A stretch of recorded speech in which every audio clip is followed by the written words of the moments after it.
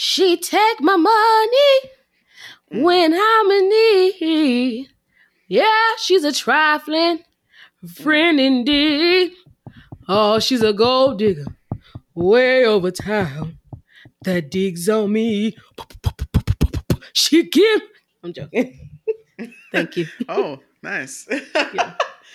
That was good. I thought for 100% certain that we were coming in with I'm every woman. But I like that. I like that though. That would have been a good one. All right, Sid. Why don't we tell our listener homegirls what we tuned into this week? This week, we tuned into Secret Society, released 2021, currently available to stream on Tubi, directed by Jamal Hill, co-written by Miasha Coleman and Jamal Hill, and starring Raina Love, Erica Pinkett, Vivica A. Fox, and Jeremy Meeks. All right, let's start the show. The New Chitlin Circuit. Welcome back to the New Chitlin Circuit, the only podcast dedicated to Black indies only. My name is Lex. And I'm Sid. And each week we watch a Black independent movie. Why? Because we love them. And this week we're going to do it same way we did it last week. We're going to open up with our 60-second challenge where I tell you what happens in the movie in 60 seconds or less with no spoilers. And then we'll talk about our general thoughts on the movie. Then we'll go through a scene-by-scene walkthrough of the film. And at that point, we're spoiling it. So I hope you've seen the movie already. Sid, how do we end every episode?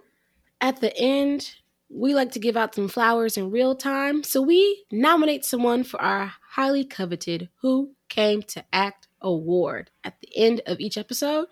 And at the end of the season, one of those many actors will be crowned our Who Came to Act award winner for the season. So make sure y'all stay tuned. Highly sought after award. So very, yeah. Like the Academy Who, they want to see what me and my board are deciding on, okay? What our votes are doing. Yeah. All right, let's get on into our 60-second challenge. All right. This week's challenge brought to us by Amex. Don't leave home without it.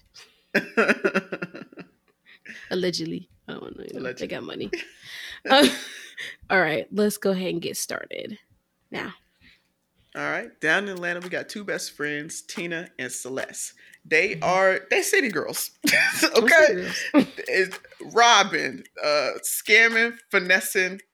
Whatever these niggas got, they taking it, right? They're city girls. And they are also trans girls. So they are having to navigate their lives as trans women and having to deal with the different difficulties and crazy ass men that come with the, very scammy lifestyle they're living in terms of like stealing finance, like money from these men. And they also trying to just get to their happily ever after. Like both of these girls are getting a little tired of running the streets and running the clubs and trying to find the ballers. They want to settle down and slow down, but how they going to do that? That is Secret Society. Wow. 8 seconds left. That was a great wrap up. Wow. Yeah. Ding. Ding. Okay, all right. Now that we know, another note about the movie, this was adapted from a book. Of the same title, written by Miasha Coleman, who is the co-writer on this movie. Of the screenplay, Yeah. All right. Now that we know what went on in the movie, let's get on to our general thoughts on Secret Society. Before we get on with the review, I want to take a second to say thank you to our listener homegirls who've been running up those 5-star reviews on Apple Podcasts. We see that. Go ahead and leave a comment. We'll read your comment on your review out loud on the show. So thank you once again for supporting us in that way. If you're looking for new ways to stay connected with the New Chitlin Circuit, we do now have a monthly newsletter. It's just once a month. We're not going to be blowing you up. Once a month to let you know what movies we're watching that month, and a little personal tidbit from me and Sid, some behind the scenes, some personal picks. You know what I'm saying? Some Black indie faves in that newsletter once a month. All you got to do is go over to thenewchitlincircuit.com and sign up for the newsletter. That is also where you can give us your suggestions. Any Black indie films that you have watched and you want to know, I wonder what Sydney and Lex would think about that. Go ahead and drop your suggestion over in our suggestion box.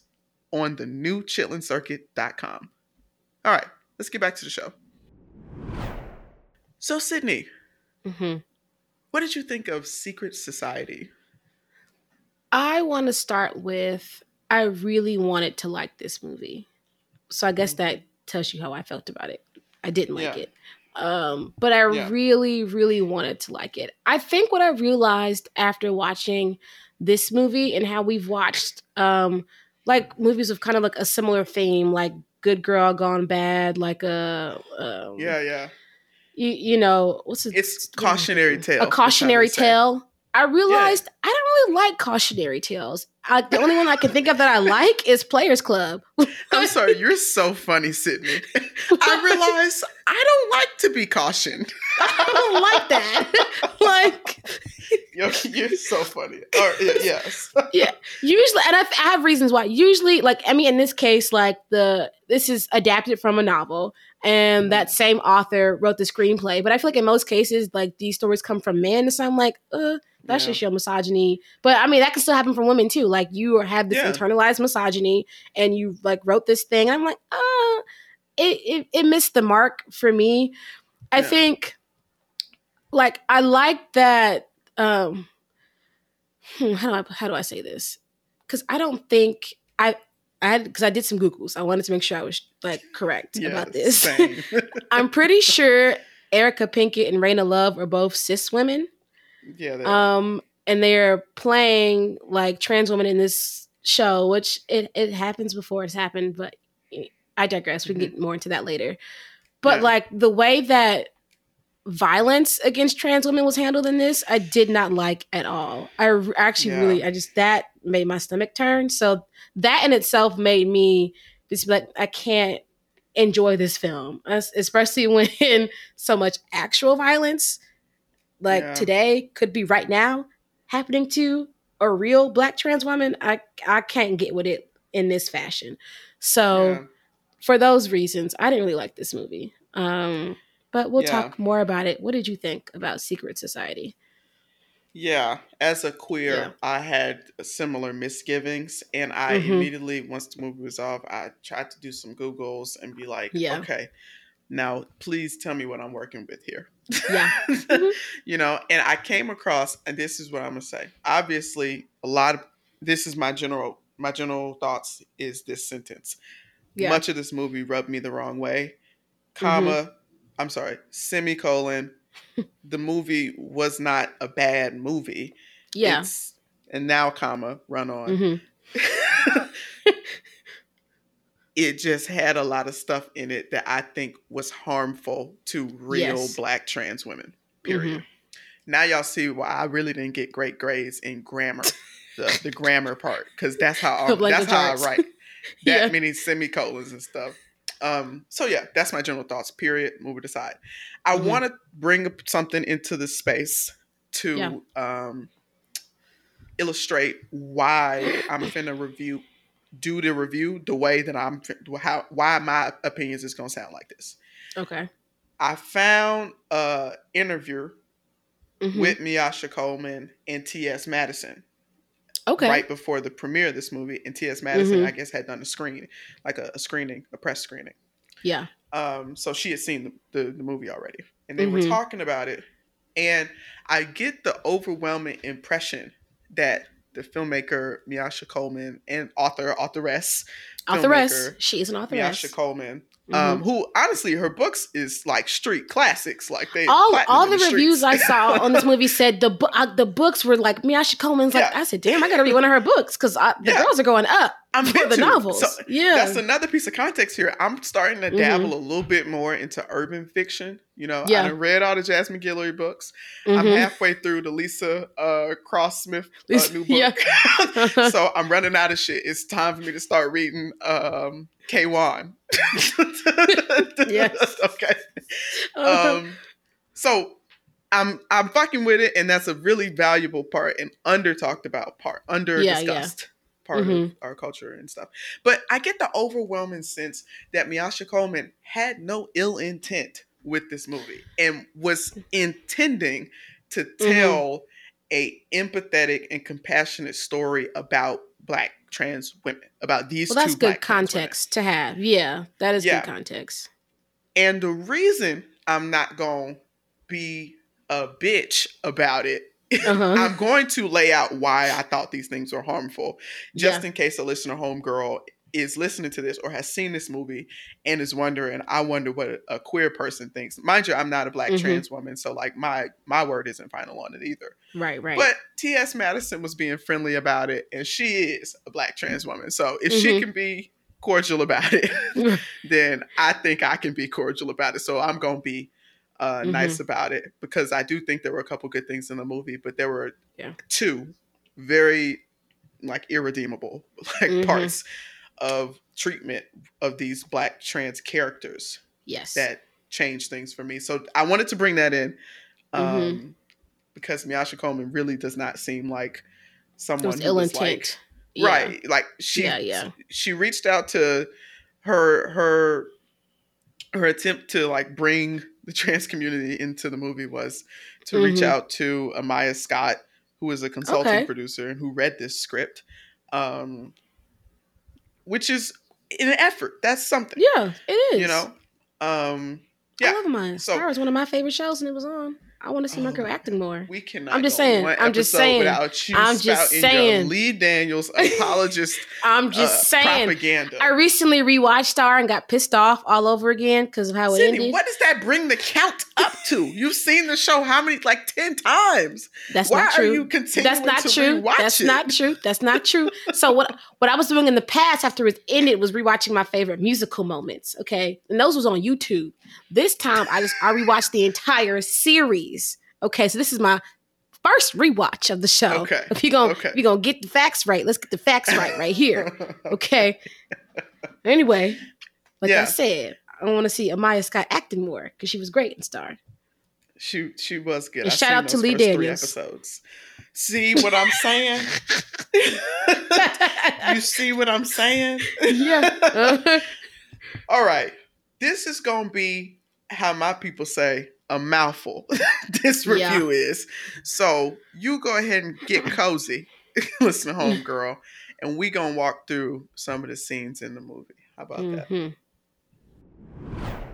Here on the New Chitlin Circuit, we like to start with the first scene of the movie, and this movie opens up in Atlanta, actually inside the head of our main character Celeste, who keeps having these recurring nightmares of dark gunmen, holding her at gunpoint, so just some man holding her at gunpoint. Very and scary. She wakes up from this, just terrifying. Yeah. She wakes up from this nightmare and she's talking on the phone, right, with her friend Tina. Yeah, she calls Tina. Yeah. And Tina's like, girl, I mean, I don't know why you're still worried about that. It's because you go to bed watching 48 Hours or whatever Tina said. That's your problem. She literally said, I told you to stop falling asleep the first 48. Like, that's why. Yeah. So honestly, at this point, I don't know. We're getting narration, so I can tell when we hear it. I knew it was a cautionary tale because one, that's what the thing on Tubi said, and two, when you open a movie and there's like a kind of flash forward type of thing, and a woman being like, "This is what we used to do." I know shit is going terrible. What's about to go. Shit is gonna go terrible. It's gonna hit the fan. Somebody gonna end up hurt, dead, or both, and I'm gonna be mad at the end. Damn, hurt and dead. That's what be happening in cautionary tales and Players Club. They went up there and shot up the strip club, homegirl in the bathroom. Like it was, and I like Players Club. Because that's okay, ladies, I guess stay off the pole, but like make your money. I don't know. Don't let it make you, girl. Like they gave like some great things. Okay. Well, yeah. So these two girls are talking and they're like, fuck it, we're gonna get out. We're gonna go out tonight. And we're learning bit by bit that these girls, their occupation, and you see both of their houses look real nice. Yeah. Their occupation is running these niggas. Scamming. That's their occupation.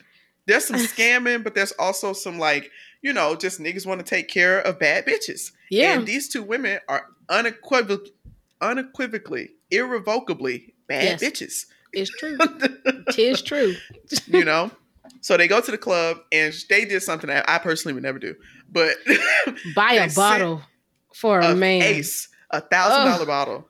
Ladies, if he don't come to you with the bottle, he not worth it. He didn't want to talk to you no way. Don't waste your money. Yeah. So it's two men in the club, and the men are talking to some other ladies, and Tina gets their attention by sending them a bottle of Ace. And one of them is a baller. He goes to Georgia State, and he finna get drafted. That's what the streets say. He finna get drafted. And the other one is his brother, Jeremy Meeks, who Prison you might Bay. remember. Prison Bay. You might remember him if you were on the internet in 2012. That's maybe 2014. We was in like undergrad, I feel like, when Prison Bay. I don't know. Was it? Was we in high school? I don't remember how old I was at that point. Me either. Prison Bay. So yeah. And he is, just as handsome as ever. 2014. I just had to make sure. It was 2014. Yeah. Yeah. Or no, 2012. Goddamn. I don't know. We was in high school. I know that much. Yeah. Yeah. I feel like I was in high school, like on Tumblr. The starts of like one of the first viral Black Twitter moments was Prison Bay. Yeah. Yeah. So it's Prison Bay and his brother who's going to the league. Prison Bay's character's name is Khalil, and his brother's name was like James. So Celeste and Tina decide, two niggas, it's two of us. Boom. Boom, boom, bam. 1 + 1 is 2. Hello. Celeste starts dating James, and Tina starts dating Khalil. And by dating, I mean stringing them along. The girls are keeping these men at a distance, you can't just come over my house. And we don't realize why. Until we get this scene of the fellas sitting around. I thought the setup, like the shot of this scene was really good. It felt like one of those HBO shows that LeBron do. The barbershop talk, whatever that show is called. With the men. Yeah, where they just sit around and be men. Yeah. And they being men in the worst way. Yes, they are. Just misogyny, just doing that. So the men are sitting around, and one of the guys is telling James, I heard about these girls up in Philly. I'm talking about they bad, like, titties and ass, they bad, but they transgender. And obviously that's not the word he uses. It's not. He uses the other word. And he's like, you wouldn't even know. You were easy, Mark, for real. And he's like, you know their names? Celeste and Tina. Okay. And if Celeste and Tina are both from Philly, so that checks out. And next scene, that's when we kind of get clued in that the movie is saying that this is Celeste and Tina's secret. Yeah, that they are living their secret society. Yeah. Yeah. Let's put a pin there. Let's take a breath. The movie is saying these women are lying to all these men and saying that they are cis women. And for some of these men, they're actually having sex with them. Like James has sex with Celeste. And so he comes to confront her and be violent, but she, locks herself in a room and protects herself. Threatens to kill her next time he sees her on site. Yep. And he's like, so, what? Like, we fucked. I put it in your butt? Yeah. And it's kind of like, okay, that's where I want to put the pin. I put it in your butt? That's where I want to put the pin. Put the pin. Okay. At this point... We got some head scratches here, people. Let's give a visual. We got some head scratches. We got some, like, temple rolls and some deep breaths. Yeah. Because I'm not trying to this is a film review show, and I know our audience. These are listener homegirls. These are, you either gay or you an ally for real if you listen to this. So I probably don't have to tell you guys why that's fucked up. The context you might need, though, is that this book was written a long time ago. Yes. The book is like 20 years old or something like that. It's really old. It's like it's from a different era. And that comes through. And I wish, that's a true opinion, I wish that had been updated. I wish instead of trying to stay true to the book, we updated that.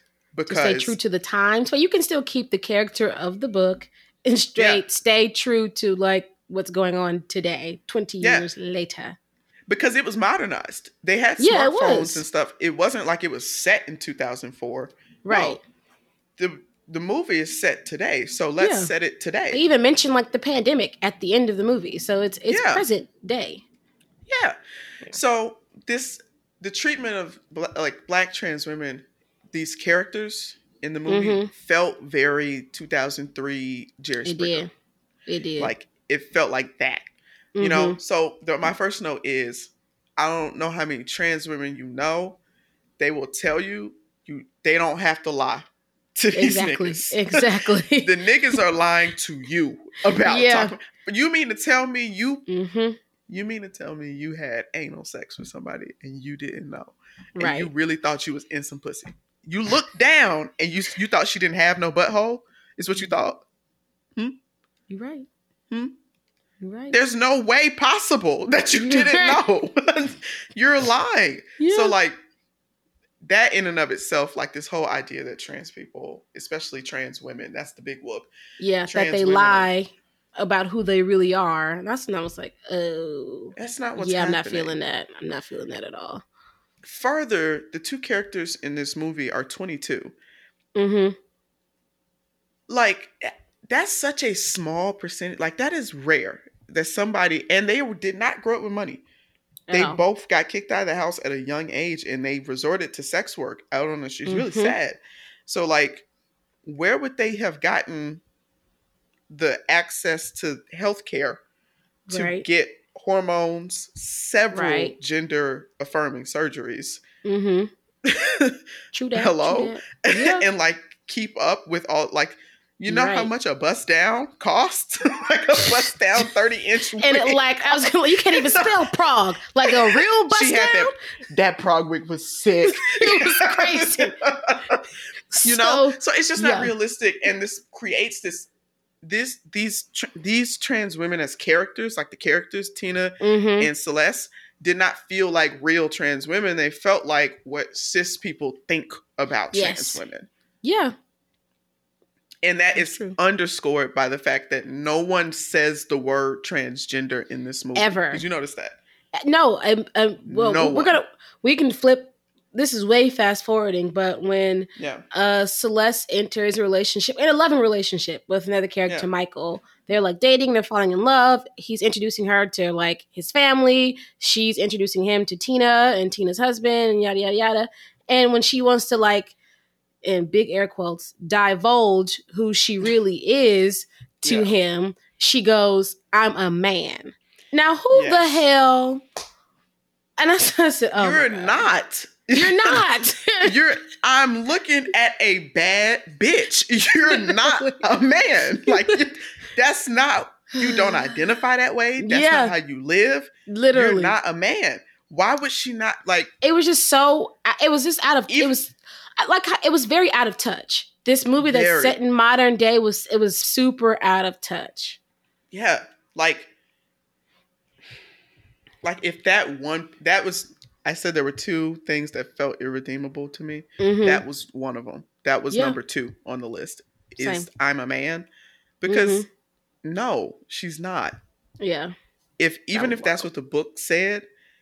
Changing that one thing, it happened. She said it several times to different people. She did. Changing that one thing would have made these characters feel a lot better, right? Yeah. Because by the time I got to that part in the movie, I like Tina and Celeste felt like the girls. Like I felt like I was like, okay, yeah, I'm rooting for y'all. Like I want y'all to win. I want you both to find love. You don't have to scheme, rip around the streets no more. Yeah. Yeah.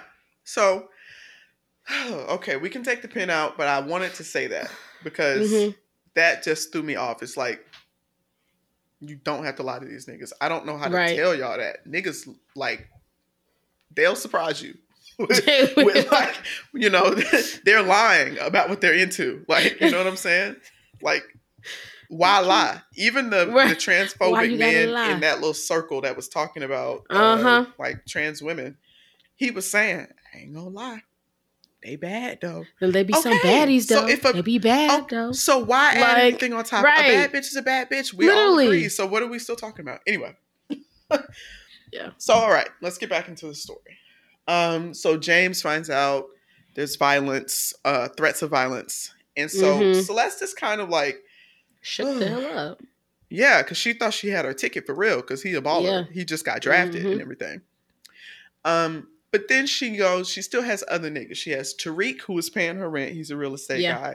She has never had sex with him. Nope. She has O, who is a player in the streets. Yep. He bought her a Rolls Royce.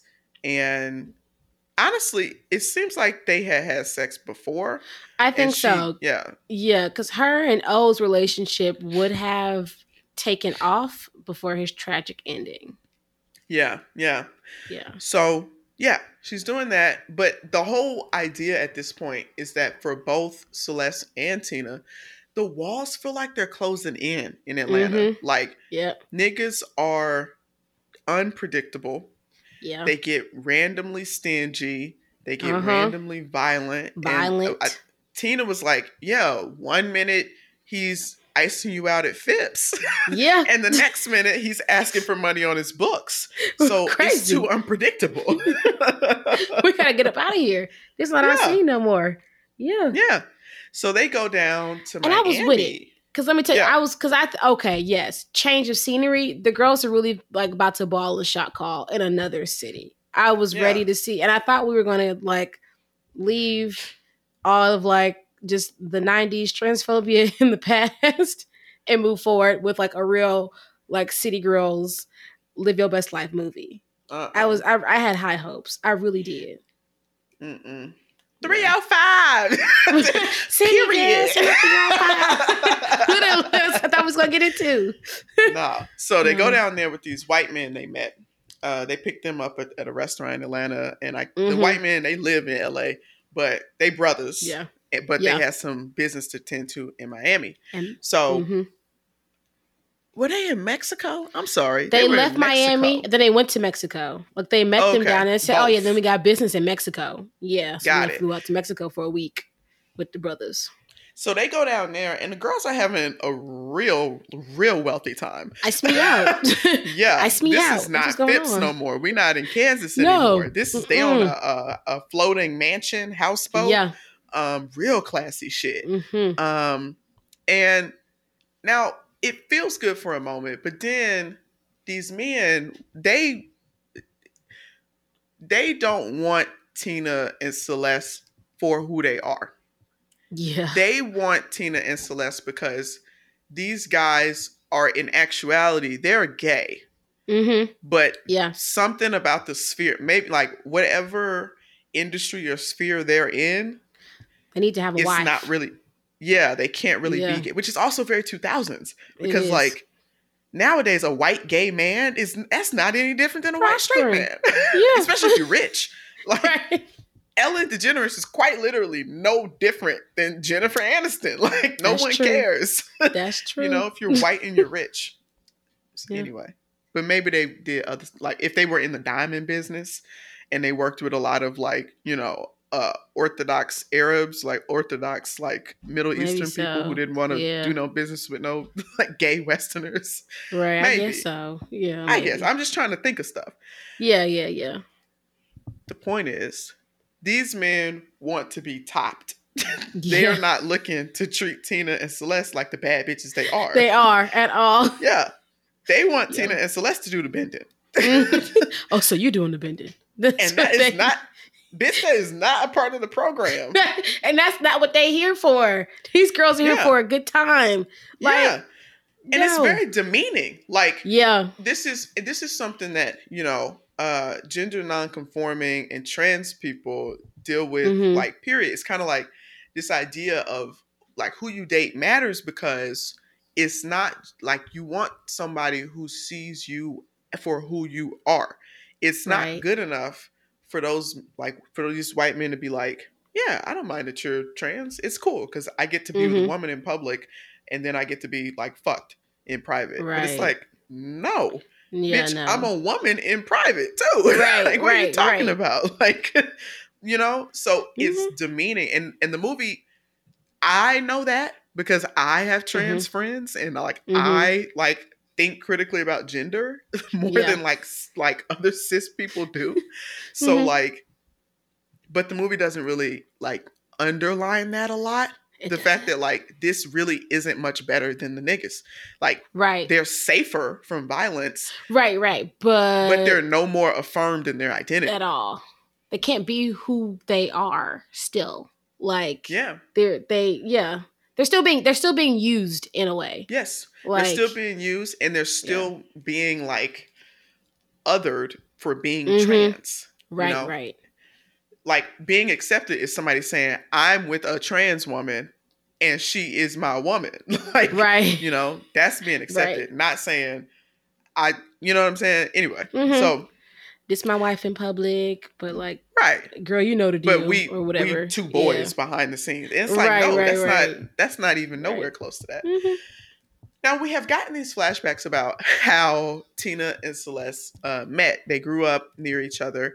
And I remember that I saw this clip online and I didn't know what movie it was for, where young Tina is you know, like a little girl. They got a little girl to play young Tina. And you didn't see that clip, you know, online. It's like, I have a secret. And it's like, I'm a boy. I have a penis. I have not seen that. My first time seeing it was watching this. Yeah. And so, essentially,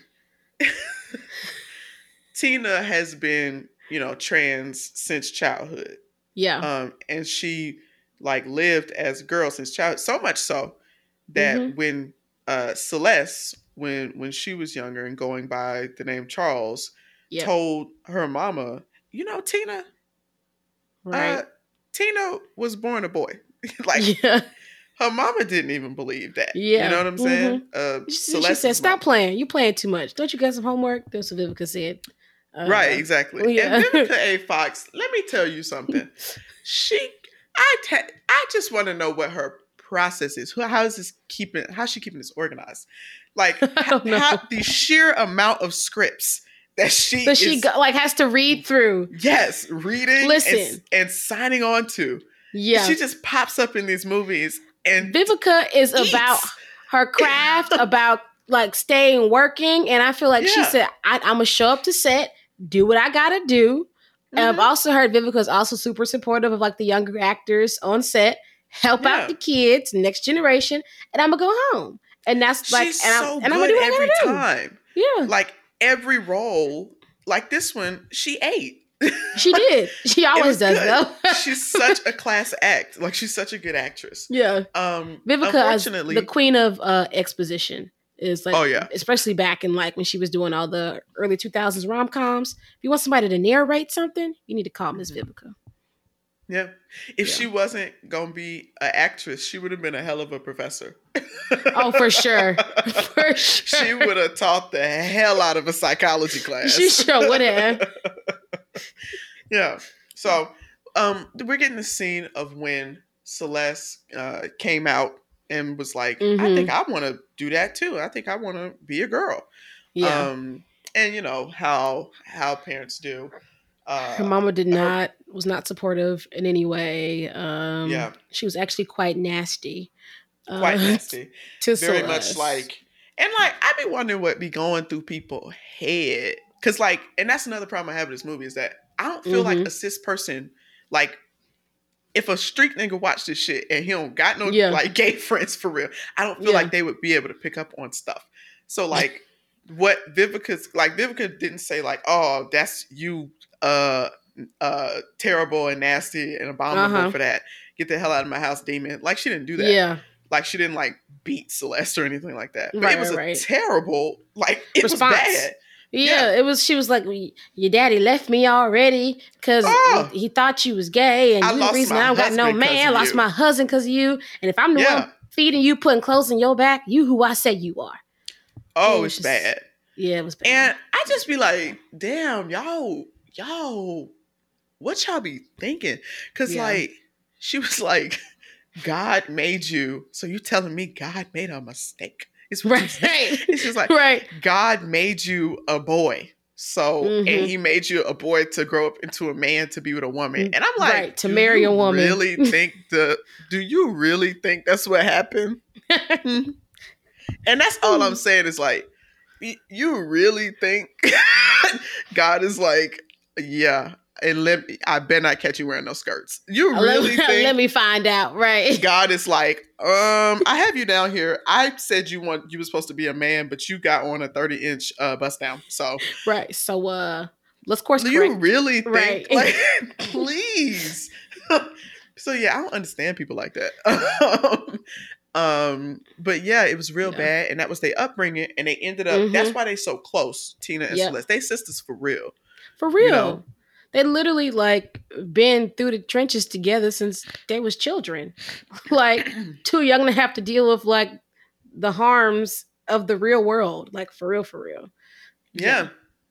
And Tina's background is equally as traumatic and bad. So like that's why they're so connected. And they out on this houseboat with these rich white men. And Tina's man proposes to her. Random, wild. Crazy. You know this man for 7 days. Whoa. Girl. I know you're trying to change your life and you don't want to scam no more, but like you're marrying a stranger. Hold on, player. Come on. You gonna live with this stranger? Tina. Yeah. Let's think about it. Ooh, no. So now Celeste goes ahead and breaks up with her white man because that wasn't gonna work. That's not what she wanted at all. That was not gonna work out for her. Long term. Yeah. And when she gets back to Atlanta, Celeste, O is like running her down, and like she was surprisingly cavalier about him taking back the Rolls Royce. Yeah. I would have been like, he was like, oh, okay, well, I'm at your house. You know, she landed at Hartsfield Jackson, went to her parking spot where she parked that car, and it was not there. And found out, okay, he took it because I didn't answer his calls in the past for a week. Yeah. And he's like, okay, well, I'm going to pull up to your house later. Nigga, come get me from the airport. From the airport. Like, how am I going to get home? You want me to pay for a car home? Like, what the fuck? Yeah. And he gets there, and he wants some pussy. That's what niggas want. And one fun detail is that Celeste has a little drawer full of framed photos. Each one has a different nigga on it. And so when a different nigga come over, she put out the different photo. So she put away Tariq's photo and pulled out O's photo. Look, if you're gonna keep these men on a short lease, you gotta think quick. So she did what she had to do. Yeah. And did you notice that's Poot from The Wire? Of course I notice. Anytime somebody from The Wire pops up, I notice immediately. Yes. That's Poot. Yeah. Yeah. So R.I.P. To Poot. R.I.P. to Poot. So he comes over and he wants some pussy, yada yada yada. And she's like, she's having to always stay on guard because you can't just impromptu come over here for no pussy because we got something different in the inventory. We don't actually have these certain parts that you're talking about. Right. And O is like, stop playing with me, girl. You ain't got no damn period. I know what. Come on now. I've been knew that you were trans. Pretty much. Obviously, nobody says it. Nobody says trans or transgender. He just goes, I've been knew. And so she's like, oh, okay. Well, that's nice. I am, which is great. Yeah. Yeah. And they hang out and cuddle and stuff.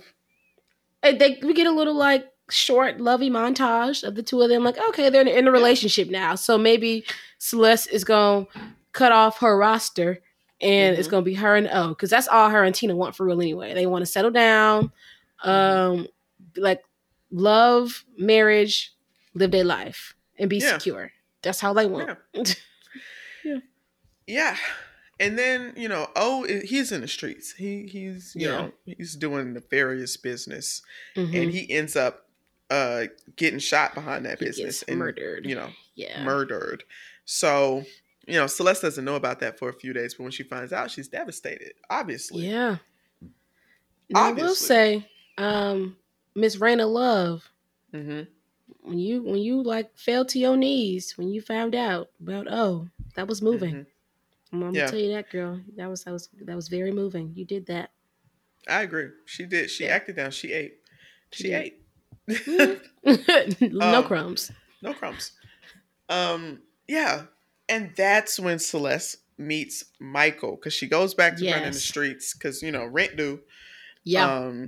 And she meets Michael in a like parking garage, and he helps her out. He seems like a real Mhm. gentleman. And I want to talk Now, about something else. Michael. Okay, but Yeah. he looks very familiar. Do we know Yeah. him from somewhere?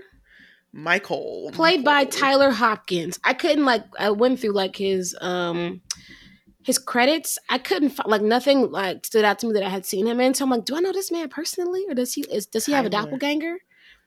Because then I thought, oh wait, he's from PG County. Did he go to Howard? But I think he's older than us. Him with these locks looks familiar. Okay, right? I don't know.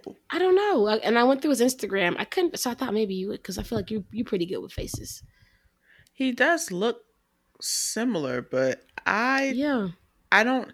I mean, it could be the case that maybe we ran into him somewhere. You know, in DC somewhere. Yeah, like it's possible. Maybe you know he brought you a drink one time or something. You know? I don't know. I said this man is cute. Look, maybe I'm cute. feeling a little fuzzy, a little hazy. I don't know where I know you from, but I know you. But yeah, so this is Michael, and she is drunk in the parking garage, and he, like, stumbles in front of him, and he's like, "Ma'am, are you okay? Are you good? Can you get home?" And he was probably just gonna leave it at that. But like she's like stumbling all over the place, and she passes out. So and vomits. So he takes her back to his place to sleep it off. Which, me personally, I think maybe we should go to the doctor, because if you pass it out, you can have alcohol poisoning. I don't know exactly. If you drug. I don't know what's going on. Exactly. And so that I do not wake up and accuse you of harming me, take me to a public place. Yeah, let's go ahead and do that. But you know, it's old school stuff. So he just takes her and lets her sleep it off in his guest room. And she goes, this is what I want to talk about for a moment. She goes, "Why didn't you try anything?" What? Right. And he's like, this is later, you know, he's like, you know, out to dinner with Celeste. And she's like insinuating that he gay for not trying to sexually assault her. Yeah. You're passed out, drunk. Celeste. No. And that's what I want to talk about next, is that, like, number one, most men wouldn't like try that. That's not like, and I don't like men. But like, so I'm not being like, you know what I'm saying? I'm not trying to like stick up be a pick me. Like, yeah, not at all. Yeah. I'm literally a don't pick me. Skip me. Skip me. Leave me alone. Duck, duck, not goose. That's you. Please. Yes. So, and like, so my problem with a lot of these cautionary tale movies, and you know we don't like these here. We don't. I realized that this week. I realized that, and I said, "Oh my god, it's not y'all. It's literally me. I just can't get with it." And you want to know a reason why? And it clicked for me during this scene where she is asking him why he didn't assault her. Is what I don't like about a lot of these like cautionary tale movies, especially like ones that are kind of like hood or whatever. Like they're supposed to speak for the streets. Is that they treat male violence, male aggression, as if it is an immovable fact of society. It is something that they are entitled to do, that is supposed to happen. It's healthy. It's what they're supposed to do. If you piss a man off, he gonna hit you. You know what I'm saying? Because a man gonna be a man is kind of like the vibe. Yeah. And they treat it like, these stories tend to treat it as if men is wrecking balls and it's your business to stay out of to get out the way. You're stupid, you're lazy, you're fast, you're you know, trying to live the fast life. Hot in the pants. All you're the stepping things. out of your lane. All of this, you're all of these things if you fuck around and become a victim of one of these men, either by being harmed by them or being killed by them. Like, look how easily this movie, when Tina gets beat up earlier in this movie because she stole some niggas' money. Yeah. And films like this treat that type of reaction from a man as if, and he didn't know she was trans. She got beat up because she stole from him. And these type of movies like don't ever question that. So the cautionary tale is always women, men get to beat up whoever they don't like, whoever they mad So at. you So better you stay might on their want to good not side. piss them off. Yeah, you might like literally. It's never men. I want to caution you against harming the women, or you know what I'm saying. Yeah, so like, yeah. obviously, this movie isn't about men, but Well, maybe we should make a man cautionary tale. Like that's not Boys in the Hood, or like is that the a only one I cautionary can think tale? of is Juice. That's a cautionary tale. Oh, Juice is a cautionary tale. Yeah, But that came out in like '93. It's a long time ago. It's been 20 other women cautionary tales that came out since Players Club. Yeah. So that's something that always rubs me the wrong way, because it, just like in that scene, like she treats a man doing something despicable as like a fact of the universe, which it doesn't. Like, men do dirty shit, right? They do. But like to act surprised, I just found it to be weird. And that was one of the things I didn't like about that. But Michael's a really nice guy. Yeah, Michael and Celeste are having a great time. They're falling in love. They're doing family costumes for Halloween with Michael's son. That was super cute. They're introducing each other to like their loved ones. Like Michael gets to meet Tina. Like literally Celeste's look, there's so many S's at the end of that name. Celeste's best friend, sister, her like true only other family member. For real. In the like for real. And likewise, like Celeste is meeting Michael's son. He's like gearing up for her to meet his parents, and like they talk about a future together.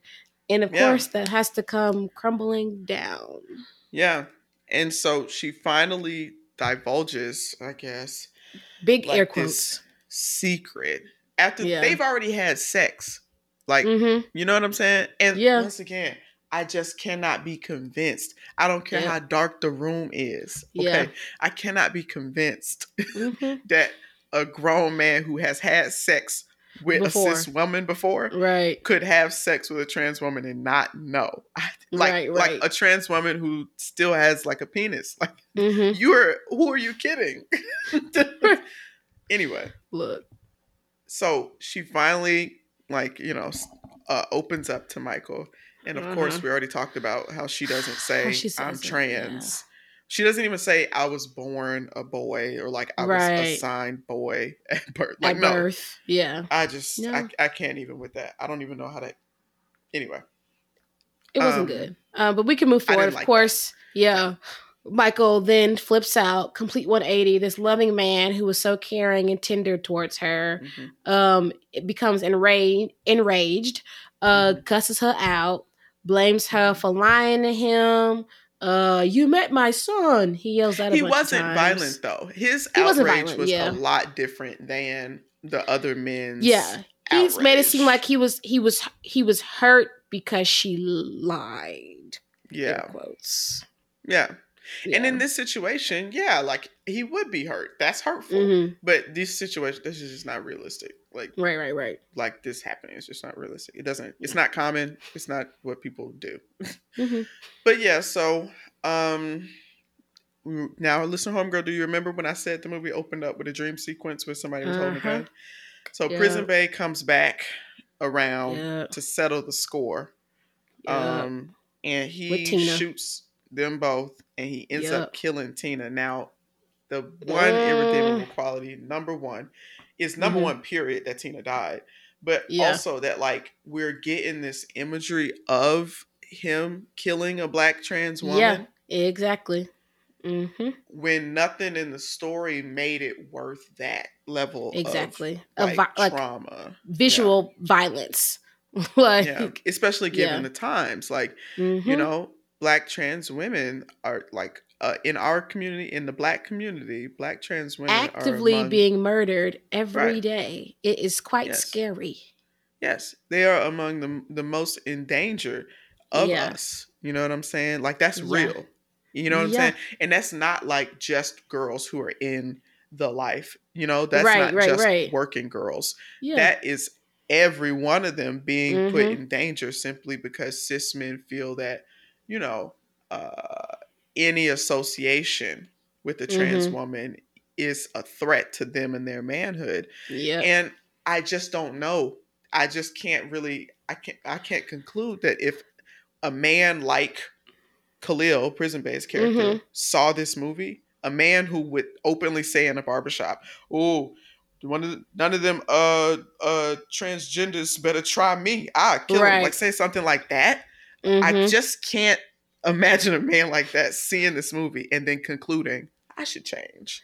I should change, literally. Maybe I shouldn't I should think before I act, and I should treat trans women like people because they are people. No, he gonna say, well, I don't blame my dude. I don't blame him because that's, I would have did the same thing. That's what's gonna happen. It's irresponsible. But this is I didn't like it. I didn't like the way that ended because I didn't understand why Tina had to die. But yeah, me either. This is a very common junction we end up at in this show. And we ended up here. I'm going to relate this to a film we reviewed last season, Anime. Yeah. Because while it was a very different subject matter, it was the same idea of a filmmaker trying to take the experiences of a group of people that they're not a part of, which is that's not banned. You can make movies about stuff you don't have experiences with. But they're trying to make a movie about a group of people they're not a part of that group. And they know that group of people is ostracized in society. Yeah. So they tell a story where a person from that group, a character from that group gets ostracized. Right. In the movie. Yeah. And the point but it makes it worse for them in real life. Right. So in Anime, there's a girl who has herpes. Yeah. And the movie is, the problem with herpes is not a health issue. It's that's not a life-threatening disease. Right. The problem is the social stigma, and people are like, ooh, people won't date someone with herpes, and people won't people will say that somebody is not clean or whatever, which is just utterly ridiculous. Right? So then we watch this movie of a man reject a woman because she has herpes. But because he sat and thought about it for a second, it's supposed to be #opening a conversation. Right. And this is the same thing. It's you're making this movie about trans women being ostracized, outcast, rejected, beat on, killed. And it's supposed to advance a conversation. But the conflict we're having is that in my eyes, and this is I'm being literal, in my eyes, I'm not saying it's objective because this might get through to some people. It can't get through to somebody like me who actually has transgender friends and thinks critically about gender, but it might get through to the barbershop niggas. I don't know. But in my eyes, it would be more advancing to that conversation to just make a movie where a trans woman is loved and accepted. Try that. We've never had that. We literally haven't. So just make that. That's how you advance. Because I'm just imagining, a barbershop nigga watching a movie and it's just oh, she's trans and it doesn't. Queen and Slim. Oh, yes, with India. India Moore was in that. Is Moore their last name? India Moore, that's her last name. Yeah, India Moore was in that, and that wasn't no plot point.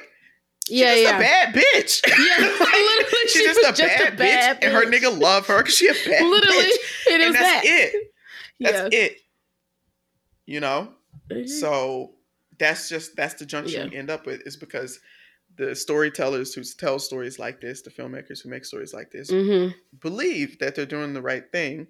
And they might be, I don't know. I can't say I wasn't in the theater when it's dropped, if they did a small theater release or something. A screening airs. Maybe they did get through to some people. But I'm saying it might be more imaginative to just show, a trans woman being accepted. Being loved. Yeah. I agree with you. There is Billy Porter. I think that this was his directorial debut. It's a coming of age story. Teenage girl. Anything's possible. It's on Prime Video. It was real cute. The main character is also a trans girl, but it's just her and her little boyfriend falling in love, and it's cute. They have some issues. There are other issues related to her being trans, but the crux of the movie is that she's loved. She lives a regular teenage girl life, and it's real. It's good. I love that. And in that same vein, I'm going to go ahead and plug another black, well, they're not black, a trans story of color that I just stumbled upon on HBO that was so good. It's a TV show called Sort of. I seen the trailer for this. Yeah. So good. I literally, I cut on my HBO. It's like a sitcom, ain't it? Or like a comedy? It's more like, it's single cam. So like, it's kind of like Insecure. Like it's single cam, just following this person. So good. And that is like, obviously, as a trans person in this society, stuff comes up, like difficulties come up from you being, your family might not accept you. Like, you know what I'm saying? You might have those, like, as a gay, I get it. Like, there are things that come up because society don't treat people right when they different. Right, exactly. So that can be a story point. But this kind of felt like, what it made me think of is like how black representation has grown and changed in films over the years. At first, it was just butt of the joke, slave, mammy. Yeah, that's true. It. And that's what trans people had to put up with for a long time. And like earlier on, where it was just like, you know, the Wayans brothers would throw in a gag about, you know, this late 90s cross-dresser, you know? Yeah.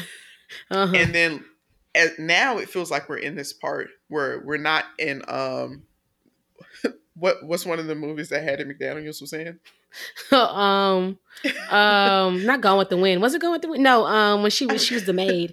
God, what's the movie she won the Oscar for? Good Lord. Was that Gone with the Wind? I don't know. No, it wasn't Gone. That was after her movie. It was Gone with the Wind. No, boom, you be knowing. Don't second guess. You be knowing. Right. So whereas Wayne's Brothers movies would be like Gone with the Wind for trans people. Yeah. Now we've moved to like The Blind Side. This is like The Blind Side for trans people. It's like, you know, we're trying to drum up some pity for you, some empathy for you. And it's like, okay, but you didn't make a full, but you still missed the mark, right? Yeah, you still perpetuated harmful stereotypes. Yeah, you traumatized me looking at this, and you made this movie didn't help real trans women. It helped cis people feel better about. And that's a maybe. Like it maybe helped some. It could have also affirmed some cis people in their belief that it made this some is why cis people be like, that's why I told y'all. Exactly. You know? And that's an issue. This is kind of like a little like So maybe I'm hoping we can get forward to having like full just stories about regular, because I would have liked to see Tina and Celeste just do their thing. Just live like literally same. Yeah. But you know. So I am going to toot my own horn because I think I got through this rather respectfully. I think so too. Yeah. I think so too. Yeah, you did. Well, on that note, we'll see y'all next week. We got a more up-tempo review for you. So we got one more thing to get to. I want to ask you, who came to act? Oh. Girl, you so wow. See how you almost got out of here before we gave the awards up. I was gonna close the laptop. That's okay. Each and every week, we nominate somebody for our highly coveted Who Came to Act award. And this week's nominee, I like to nominate Miss Raina Love, who played Celeste. Yeah, she did good in this role. I liked her. I really liked her performance. And I just want to give a shout out to Erica P. Erica P. I just want to give a shout out to you, Erica P. It's nice to see you on the screen. It was good to see her on screen. I was like, wow. Yeah. I'm going to go on my Libby app and pull me up a Miasha Coleman book. Because honestly, I could see how this would be a riveting book. I could listen until I found out that the Blueford series was written by a white woman. Scary. That still don't sit right with me. Because who allowed you to do that? They had us reading that. They had us reading those. Why? I'm asking. The school I went to had a gang problem at the middle school. So why did y'all order that many Blueford series books? We should have had other priorities because it wasn't helping our reading levels. It wasn't. The books were not challenging. They were like maybe that's pamphlets. Just for me. They weren't. I was going to say because it was just like a little pamphlet. The books was, Why did DeKalb County order so many of them books? They were littered all over. You didn't have to check them out in the library. They were all over the school. It was everywhere. It was systemic. They were everywhere. Alexis, they wanted, oh my God, you think they wanted us? Was this like the war on drugs? But like for us, like they was trying to, have us think gang life was like, could be cool. And like we should all join a gang. And then they would continue to lock all of us up. But, we saw through it. That's my conspiracy. Wow. You really brought that all around, friend. Yeah. Yeah. I also want to shout out to Jamal Hill, director of this. He also did The Available Wife, which we reviewed last season with KJ Smith. I loved okay, because she won Most Bossed Up last season. She did. Now I liked it, that movie. Yeah, and he did Brotherly Love Jamal. Too. Yeah. Oh, wow. That's Jamal. Yeah. Lovely. So, I'm not mad at that. Yeah. I'm not mad at that at all. Mm-hmm. All right, yeah, that's a shout out to that. This was very complicated, very nuanced, and so I'm happy to have had this discussion with y'all, our listener homegirls, and we'll be back next week with a new review. Yep, we'll see y'all next week. Thanks for listening. To join in on the conversation, follow us on Twitter at TNCCPod and on Instagram at New Chitlin Circuit, and that's spelled CHITLIN. And for the latest and greatest, check out our website at thenewchitlincircuit.com.